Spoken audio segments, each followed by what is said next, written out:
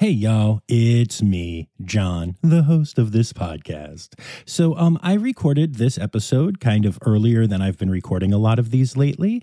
And a story broke after I recorded this that was so big that I wanted to just throw this in here right at the beginning, and then we'll get to the actual episode that I recorded.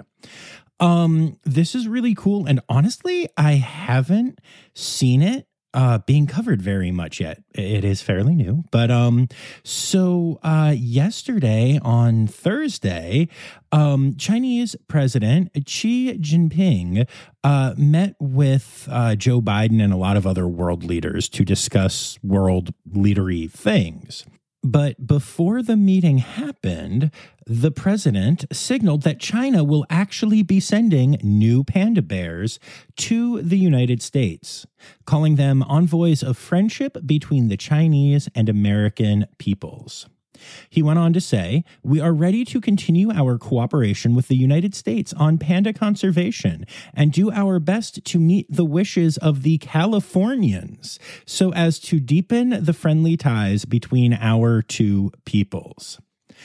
This was very unexpected and surprising news to the panda-loving people in the world, especially those who just saw the National Zoo pandas go back home to China. And President Jinping actually said that seeing the reaction to that made him want to make this statement. So I thought that was pretty darn cool. It did mention, like I said, that specifically he was mentioning California, which makes me think that maybe the San Diego Zoo will be getting pandas back again. And while nothing has come out from the San Diego Zoo officially, I did talk to a couple of people that I know with some connections there who said, yeah, they're coming back. So that's not an official announcement. Those people could be wrong. Those people could have read the same article that I read about the president of China saying this. But he did say it, and I think that is pretty darn exciting. So we'll be keeping an eye on that and see what happens. But yeah, all right, very cool, very exciting stuff. And let's get to the actual episode now. Hello, I'm John Rossi, a touring drummer with a love of all things animal. When I'm on the road, I visit as many zoos, aquariums... Hey, wait a minute. What's going on? Hey, what's going on there? Hello? Hello? We interrupt your regularly scheduled program to bring you Rossifari Zoo News. News you can use from the world of zoos and conservation. Every week, we bring you breaking news and analysis from around the globe, featuring the animals you love and the people who care for them. And here's your anchorman, John Rossi. Hello, and welcome back to Rossifari Zoo News, your look at everything going on in the world of zoos, aquariums, conservation, and general animal weirdness. Y'all, I am recording this episode fairly late in the evening in a hotel room in Roanoke, Virginia, because I have been on the road doing some podcast stuff that you'll be hearing more about soon. And since it's late, I'm going to be talking a little quietly. We'll make sure that you can hear it fine, but if my voice sounds a little different to you, that is why. Just think of this as my late night radio voice. I'm coming to you with all of the hits of love. So for all you lovers out there, get ready for, well, zoo news. It's been a really fun day, y'all, and I promise you'll hear more about why in an upcoming special episode. But I also have to tell y'all that I recently got to go and visit Reptiland again.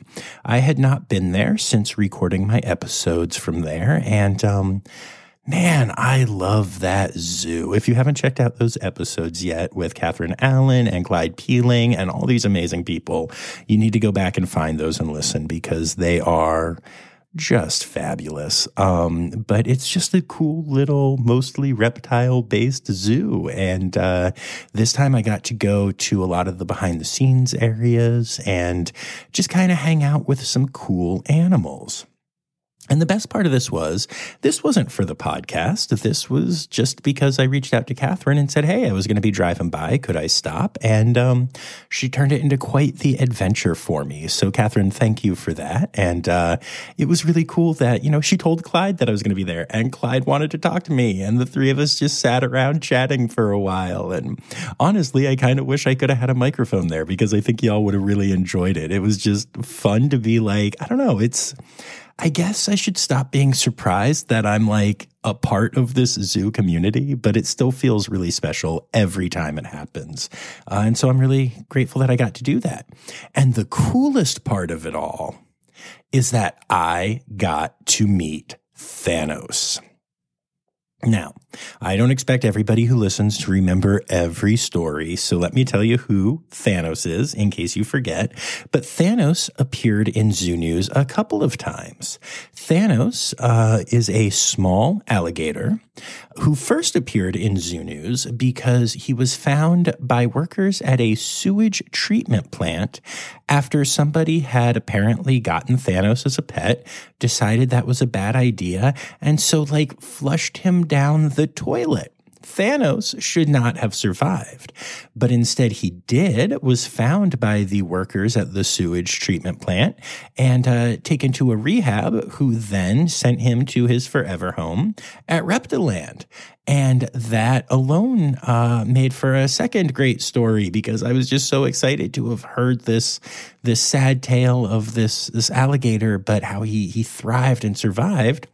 And then to hear that he was going to a facility that I loved made me really happy. And so, yeah, this is now the third time I'm mentioning this little gator in Zoo News, but this time it's only to announce that I got to hang out with him. And y'all, he is absolutely as cool as can be. I think I had stories up about it on Insta, but I'll try to remember to post something again when this drops so that y'all can see Thanos and me hanging out, me and my buddy Thanos. For those of you who are Marvel fans, it's kind of a weird sentence to say, but yeah. So again, thank you to everyone at Reptiland for that incredible experience. And while we're saying thanks to people, I also want to say thank you to my Red Panda level patron, Dr. Laura Shank, and her family. They recently hosted me for dinner and a hang. And look, Laura and I are friends. This wasn't just some weird podcastal thing, but I don't know. It was pretty cool. It was pretty cool to hang out with the family and get to talk about just their lives and my life as a musician and as a podcaster, and look at some of the incredible wildlife and zoo animal photographs that Laura has taken. And it was just a really good time. Plus, they know that I like Indian food, so they treated me to an incredible Indian meal. So I just wanted to say thank you to the Shank family. It was a really good time. And I think that's enough on the updates from me. So let's get to...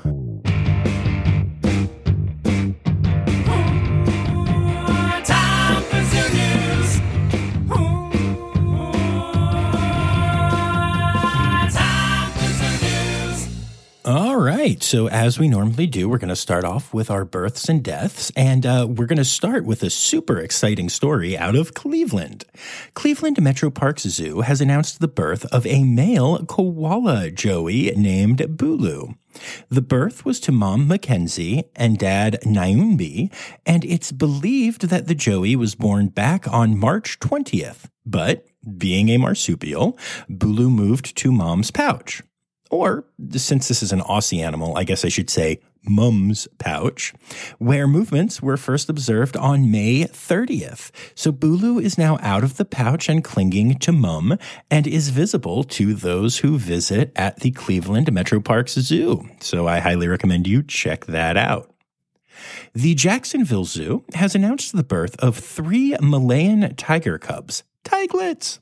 So far, Mom is being very caring and doing a great job raising the little ones on her own, so the care team is observing through cameras, but leaving the family alone. Follow the Jacksonville Zoo on socials for updates as the tiglets grow. Our friends at the Brevard Zoo in Florida recently announced the birth of 12 Perdido Key beach mouse pups. Mouselets. These are not animals you will see on display, but are part of a breeding and reintroduction program the zoo has been hosting for a decade in order to help save this endangered species. Perdido Key beach mice are very important pollinators and are very, very cool animals. And they're one of those species, we've talked about this before, but I've actually gotten to go to some of the behind-the-scene facilities at different zoos in Florida that are raising these re-releasable populations. And, you know, they're mice, so they're not in super fancy exhibits, and they're usually in buildings that are not set up for like public viewing. They are very functional. And sometimes it's amazing to just go back to these rooms where, you know, the entire hope of a species is resting in a couple of these rooms, and they're just small rooms with little, you know, in this case, containers of mice. It's really cool to see, and it's something that zoos just do so well. The Columbus Zoo has announced the birth of 5 Chinese crocodile lizards.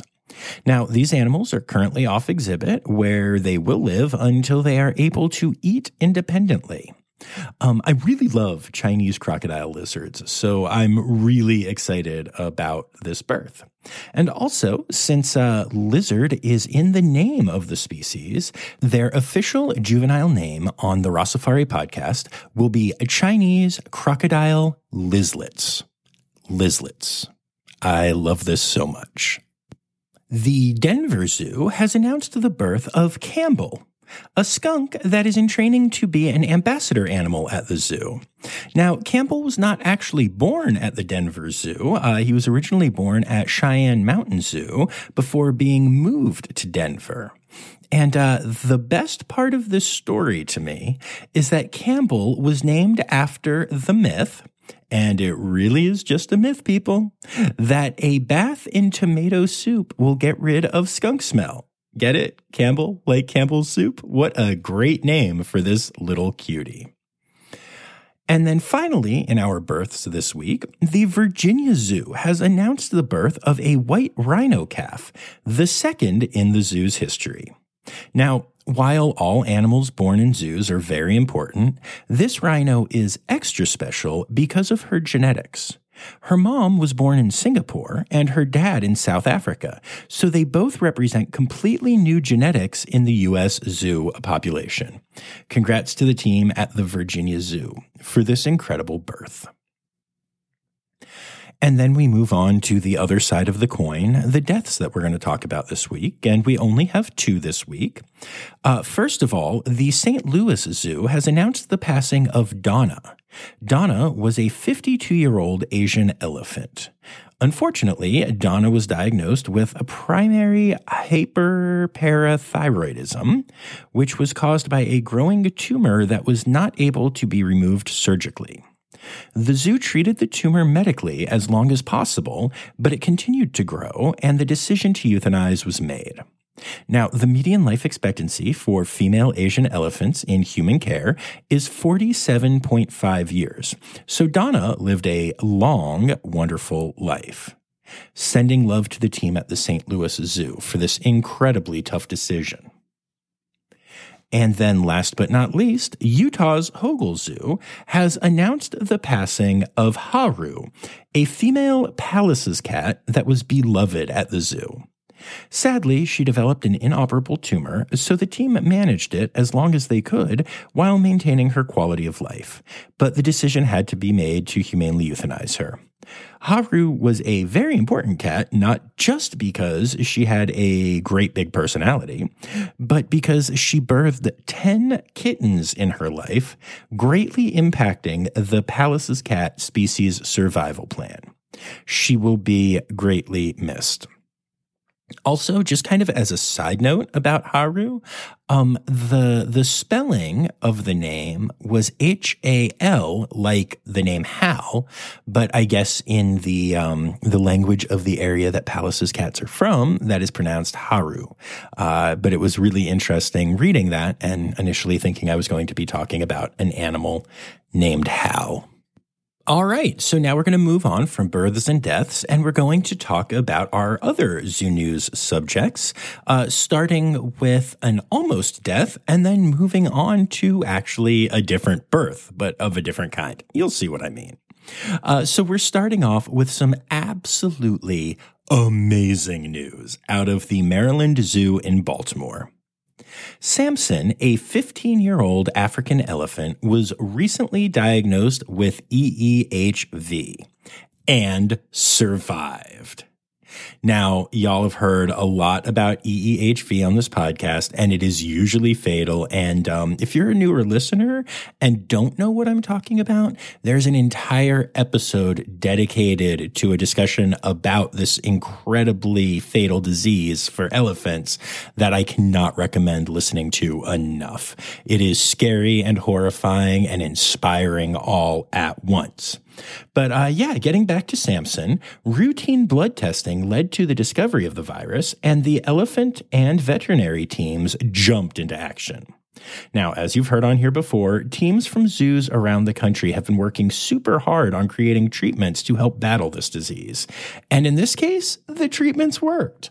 This is not just a humongous win for the Maryland Zoo and, of course, for Samson, but for all of the scientists and keepers and everyone working on combating this often very fatal disease. And then another really interesting story comes to us from Brookfield Zoo. So an epaulet shark pup, sharklet, obviously, has been born at Brookfield Zoo, but there's more to the story than just the birth. In fact, this story asks the question, what if that annoying baby shark song stopped after just 2 verses? That's because in this case, there is no daddy shark, daddy shark. Anyway. The shark in question was apparently born by parthenogenesis, as is evidenced by the fact that the mother shark has resided at the zoo since 2019 and never shared a tank with a male. So take that, SSPs and breeding wrecks. Ha! But in general, it is not uncommon for female sharks to lay eggs that are infertile, and this shark was no exception. Starting in 2022, she would lay between 2 and 4 infertile eggs every month. However, one of the eggs was surprisingly discovered to be fertile, and so the zoo incubated it, and the pup, or again, sharklet, hatched. The sharklet is now over 2 months old and growing well. It is not currently on exhibit, but will be in the future, and I think it'll be cool to be able to go see the product of a virgin birth at the Brookfield Zoo. 'Tis the season and all that. Our friends at Elmwood Park Zoo recently took their domestic ferrets to visit the Trail of the Jaguar exhibit, where they were able to come face to face with animals such as jaguars, through the glass, obviously, and some of the other animals that live there. The animals were very interested in each other and had a really enjoyable experience. Props to Elmwood Park Zoo for posting a video of this enriching experience, complete with an explanation of the animal body posture and what it means, including describing the contentment and calmness exhibited by the animals in question. I feel like that probably helped stave off a lot of questions and is a very good idea. But it's really cute. If you get a chance, go to Elmwood Park Zoo's social media and check out these pictures. It's a very cool post. And it's a really cool enrichment idea. Yay, Elmwood Park Zoo. SeaWorld San Diego has officially announced the name of their new emperor penguin chick, the incredibly rare baby bird we talked about last week. Her name, as voted on by fans, is Pearl. In general, I'm not announcing the winners of every naming contest on here, as there are so many, but Pearl is a special girl, and I just had to share. I think it's a great name. All right, I love this next story so much. Two more orphaned mountain lion cubs have been rescued in California and taken to the Oakland Zoo for veterinary help and rehab until California Fish and Wildlife can find a permanent home for them. Now, this is something the Oakland Zoo has become incredibly good at over the last few years, taking in over 25 orphaned cougars. These cats then go on to have amazing lives at a variety of facilities, including some recent ones heading to the Philadelphia Zoo and the Columbus Zoo. And, you know, if you've been listening to this podcast for a while, you have heard this story repeat over and over again. But I don't know, to me, it's amazing to see every time. I am so incredibly proud of the team at the Oakland Zoo for this incredible work and this, you know, unique way to give back to the animals that live in California. It's a beautiful thing. So I'm recording this podcast on Wednesday this week, and if you happened to turn on your television tonight, you would have seen Celebrity Jeopardy. You know, assuming you were on the right channel and stuff, with Macaulay Culkin from the Home Alone movies as one of these celebrities. And whenever a celebrity goes on Celebrity Jeopardy, they play for a charity.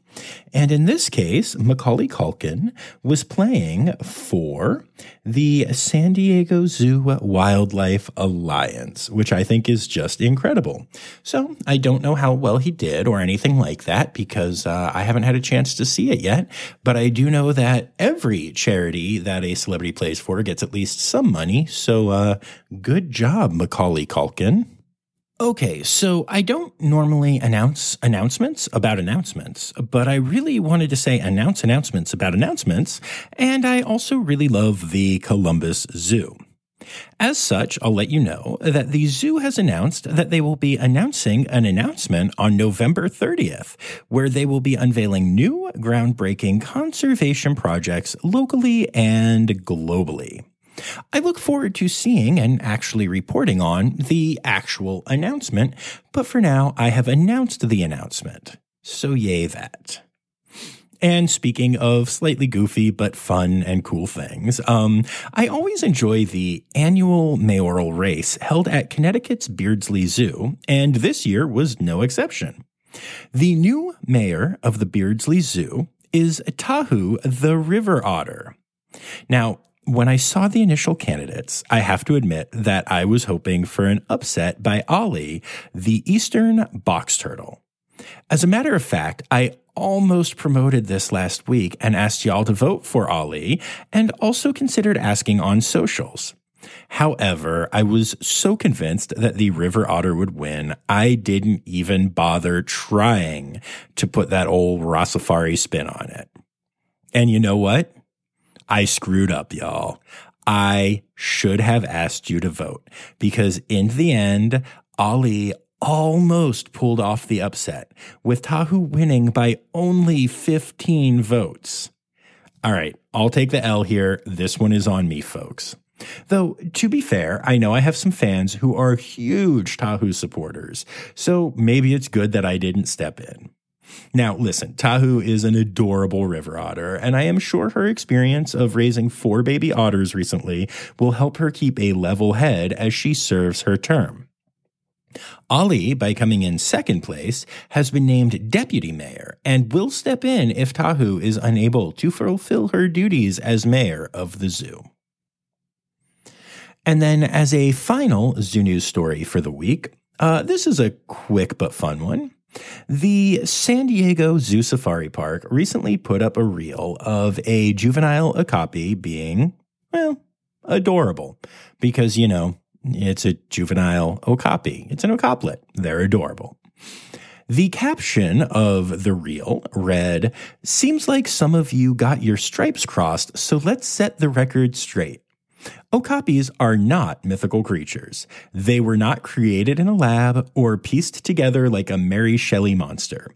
These striped booty cuties are all natural and closely related to giraffes. Okapis mind their own business in the tropical rainforests of Central Africa and spend their time snacking on leaves in the lush ecosystems they call home." Now, given the amount of fun I had over the last 2 seasons playing with the idea that okapi aren't real, and even going as far as to call it the faux copy movement, I figured a lot of you would get a kick out of that. Especially when I point out that Greensboro Science Center tagged me in the comments and said, at Rossifari, we told you they're real. Conservation! Conservation! News time! Oh yeah! All right, we have some incredible news out of Australia this week. And for more information, here's our good friend, Daisy Barrett from the Trainer Talks and Tales podcast. Hi everyone, it's Daisy from Trainer Talks and Tales, and I am back and stealing the microphone from John for this really exciting zoo news segment. And I guess that's mainly because it's all about an Aussie native, and I don't know, it just doesn't work with John's US slang. Now, just last week, a species thought to be lost for over 60 years has been found. The Attenborough's long-beaked echidna was one of the most wanted lost species, and amazingly, a biodiversity training expedition team has rediscovered the egg-laying mammal in Indonesia's Cyclops Mountains. Now, they were able to actually capture the first ever photos and videos of this monotremes after spending 4 weeks in the forest, using 80 cameras and climbing more than 36,000 feet into the mountains. Now, unfortunately, we have to remember that this species is classified as critically endangered on the ICUN Red List. So this is such a huge win and a reminder of just how lucky we are to have these echidnas native to Australia and New Guinea. A massive congratulations and a huge well done to the whole team involved. Absolutely. A huge congratulations. And also to all of you listening, don't forget to make sure that you are subscribed to Trainer Talks and Tales so you can hear that amazing woman with that amazing accent and her buddy Tessa talking all kinds of cool animal training stuff every week. All right, moving on from that story, Manga Bay has announced they will be launching a new bureau in Africa that will be functioning there in both French and English. Manga Bay Africa will create original reporting on issues relevant to the conservation of Africa's wildlife and their habitats, as well as on the effects of climate change on African communities. Now, Manga Bay is great at conservation news communication, and I'm really excited for them to have boots on the ground in Africa now. All right, this next story is less good than that one and the one before it, but we have a call to action here at the end, so stick with me. The Biden administration recently announced something called the Willow Project up in Alaska. This will be the largest oil development on U.S. soil in decades. Environmental scientists and activists have been fighting against this plan since the beginning, but late last week, a federal judge ruled that the Willow Project could continue, removing one of the last potential barriers to this disastrous project. Not only will the oil and byproducts of this project contribute to our growing climate disaster, but the land is also the habitat of species such as polar bears and seals. And at this point, with little legal recourse left, experts are asking citizens to get involved by emailing the Biden administration directly. For more information on how you can help with that, please visit earthjustice.org or text the word willow to 43428, both of which will appear in the show notes. Standard text messaging rates apply. I always wanted to say that. All right, so some good news after that story. Not all governments suck. Take, for instance, the government of the small Caribbean island Dominica. The government there is creating the first ever marine protected area for sperm whales. Now, don't worry, you got enough. dare I say even too much, sperm humor last week in the elephant story for me to riff on this now.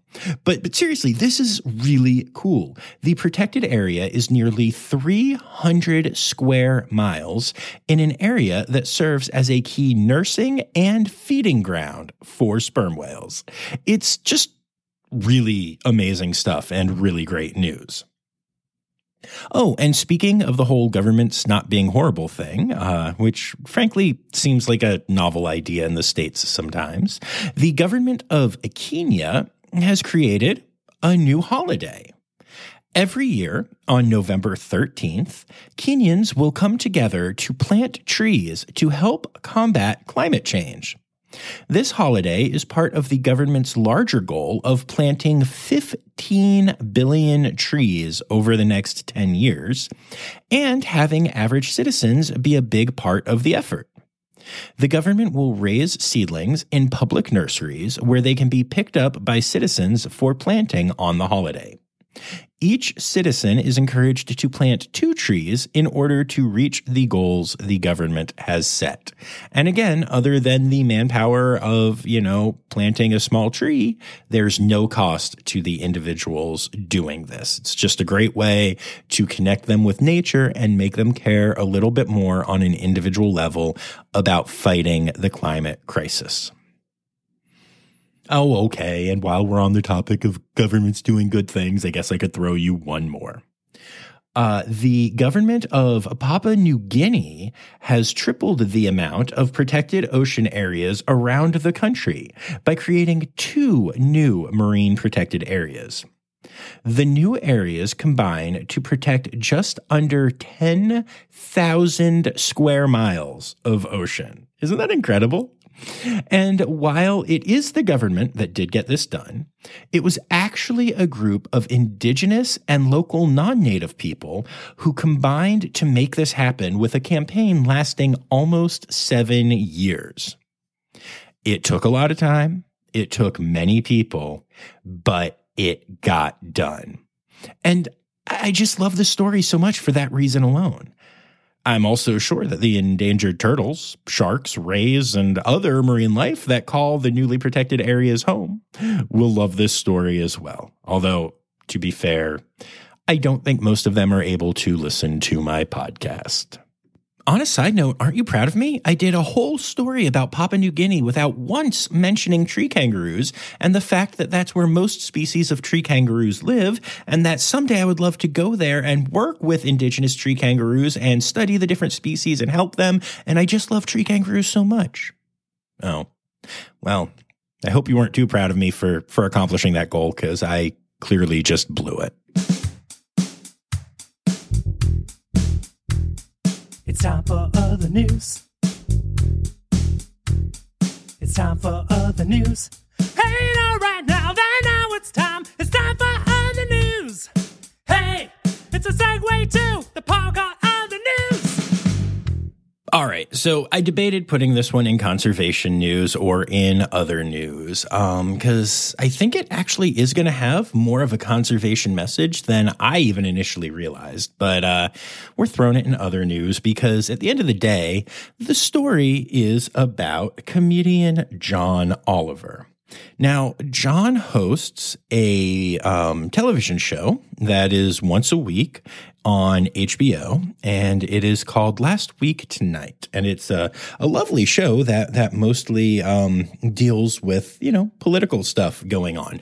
John Oliver, if you don't recognize the name, got famous as a correspondent on The Daily Show. So John Oliver discovered a competition for Bird of the Year that is held every year in New Zealand by Forest and Bird, which is a conservation organization in New Zealand. And it is a contest where people can vote on their favorite birds. And, every year there's a bird named the Bird of the Year. But this year was a special competition because New Zealand was naming not just the Bird of the Year, but the Bird of the Century. So John Oliver took an interest in one particular bird that was in the competition and actually asked Forrest and Bird if he and his staff could campaign for the Puteki Teki, a native water bird with a distinctive black-brown frill around its neck. And the group agreed. So John Oliver, who is very ridiculous and takes things very far, decided to really run with this idea. So he did a segment on Last Week Tonight hyping the Puteki Teki, and he also took out billboard ads for people to vote for the bird in New Zealand, in the US, in India, in Japan, and even like in smaller little countries, and even in the places that he put up billboards, it wasn't like just in big cities. He picked these like small little towns and just put up random billboards telling people to go to this website and vote for the Puteki Teki.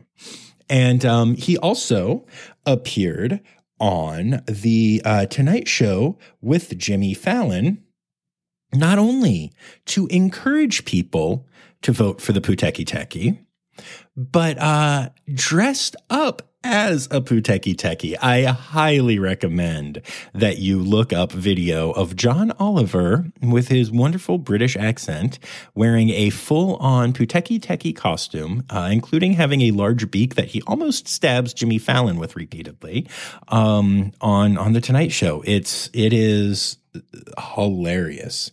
And yeah, the Puteki Teki officially won the contest with a whopping 290,374 votes. To give you an idea, the second place runner-up, if you will, was the North Island brown kiwi, which got only 12,904 votes. And winners in previous years often only got a couple thousand votes. So this was a huge victory. And while I think it's funny, and while I think the Puteki Teki is, a very worthwhile bird, it's an endangered species. There are not a lot of them left, which I guess I didn't need to say because I just said it's an endangered species and you guys know what that means. But anyway, it was a really fun, really cool story. And as John put it himself, he said, what is more American than interfering in foreign elections, which cracked me up. But the truth is, John Oliver got hundreds of thousands of people to vote in this contest, where they went to a website where they learned about an endangered species.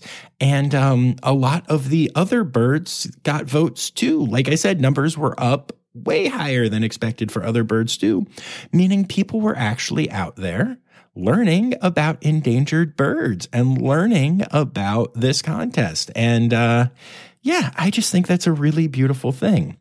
But again, the most beautiful thing is honestly just seeing John Oliver dressed up as a Puteki Teki on The Tonight Show. Go check it out. And also, frankly, the fact that I now not only know what a Puteki Teki is, but can say Puteki Teki repeatedly without ever stumbling over it because I've heard it said so many times thanks to this little effort. All right, now for a less goofy story. Well, it's still kind of goofy, but in a different way. There are two new laws that are being proposed in New Hampshire right now. Both pertain to kangaroos, because of course, when one thinks New Hampshire, what else would one think of but kangaroos, right? Somehow I have the feeling Daisy might have something to say about that, but yeah. So one of the bills proposes letting people in the state own kangaroos as pets. Great idea. Exotic animals that can kick your butt make great pets. 10 out of 10 idea, no notes. The other law would legalize kangaroo farming for use as food. Hopefully not the same kangaroos, as eating your pets is probably a pretty sad experience. But I digress.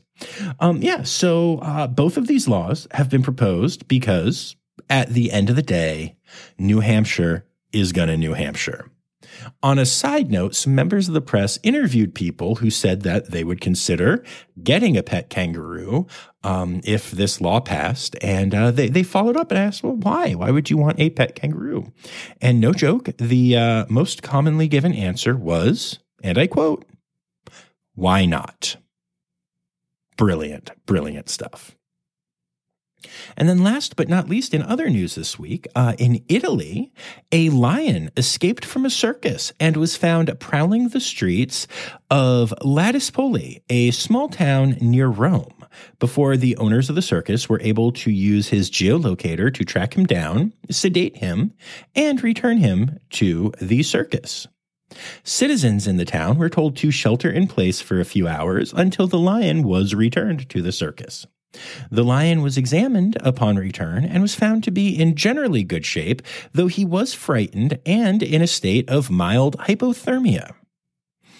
Police are currently investigating the situation as they believe the lion was released on purpose, possibly by an ill-informed animal rights activist who thought he was doing the lion a favor.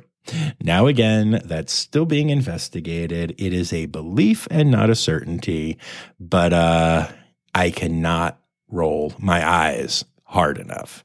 Man, sometimes people just gonna people. Oh, animal holidays. Animal holidays. Hey! All right, and that brings us to our animal holidays for the week. November, which we are still in, is Manatee Awareness Month, and this weekend wraps up Orangutan Caring Week. Now, for our individual days, well, we actually only have one, which is World Fisheries Day on Tuesday, November 21st. But hey, remember that if you're in the United States, Thursday, the 23rd, is Thanksgiving, which is actually my favorite holiday, which people think is really weird, but I'm not a particularly religious person. And while I love the family get-togethers around things like Christmas and stuff, there's also a lot of pressure with gift giving and all of that stuff. I think Thanksgiving is just like, a pretty cool day, at least how we do it in my family. Get together with some family, eat some food, have a good time, no real hassles, no real pressure, football on the TV all day, and also a traditional Thanksgiving meal that incorporates turkey and stuffing and mashed potatoes and corn and pumpkin pie is literally my favorite meal in the world.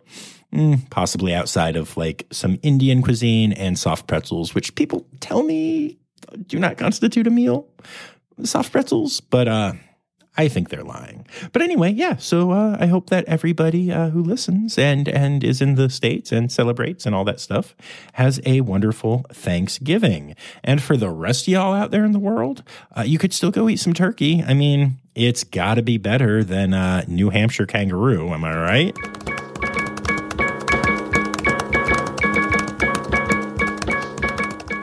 All right, so there you have it, folks. Rossifari Zoo News done in a hotel room at a really awkward hour. You're welcome.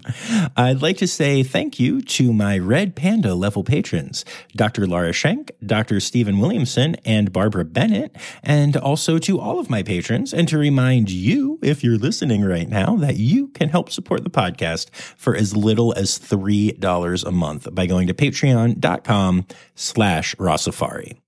I'd also like to thank everyone who contributed stories to Zoo News this week. And don't forget, that can be you by tagging me in stories on socials at Rossifari or at RossifariPod on TikTok, or emailing them to me, rossifaripod@gmail.com. The people who did that this week are Anya Keene, Colleen Lenehan, Kim Cooley-Croninger, Carrie Kirkpatrick, Liz Dunlevy, Kevin Williams, Karen Musklow. Now, those of you who listen regularly might think, don't you mean Karen Musklow? But no, it's Karen Musklow. I've been saying it wrong this whole time, and she just told me. Proof that she's very sweet and I'm a horrible human. Anyway, moving on. Crystal Chapman, Jacob Zinn, Lisa Clare, Emily Rockbuck, Jay Meredith, Ali Malinsky, Kay Malinsky, Dr. Laura Shank, Sam Evans, Becca Robinson, and Daisy Barrett. And don't forget, Malinskys, I didn't forget the Malinskys. Anyway, and that brings us to our last reminder, which is a real important one, that the words Newsy credits backwards are Steiderk Yiswen. The Rossifari podcast is produced, hosted, and engineered by John Rossi. Editing and fact-checking by John and Dr. Zoe Rossi. Our theme song is Sevens by Nathan Burke, performed by Nathan and John. Interrupting John theme and additional voices by Taylor Isaac Gray. You can reach John directly on Instagram and Facebook at Rossifari or by email at rossifaripod@gmail.com. Rossifari is part of the Daydreamer Media Network. Now, stop listening to me and go visit a zoo.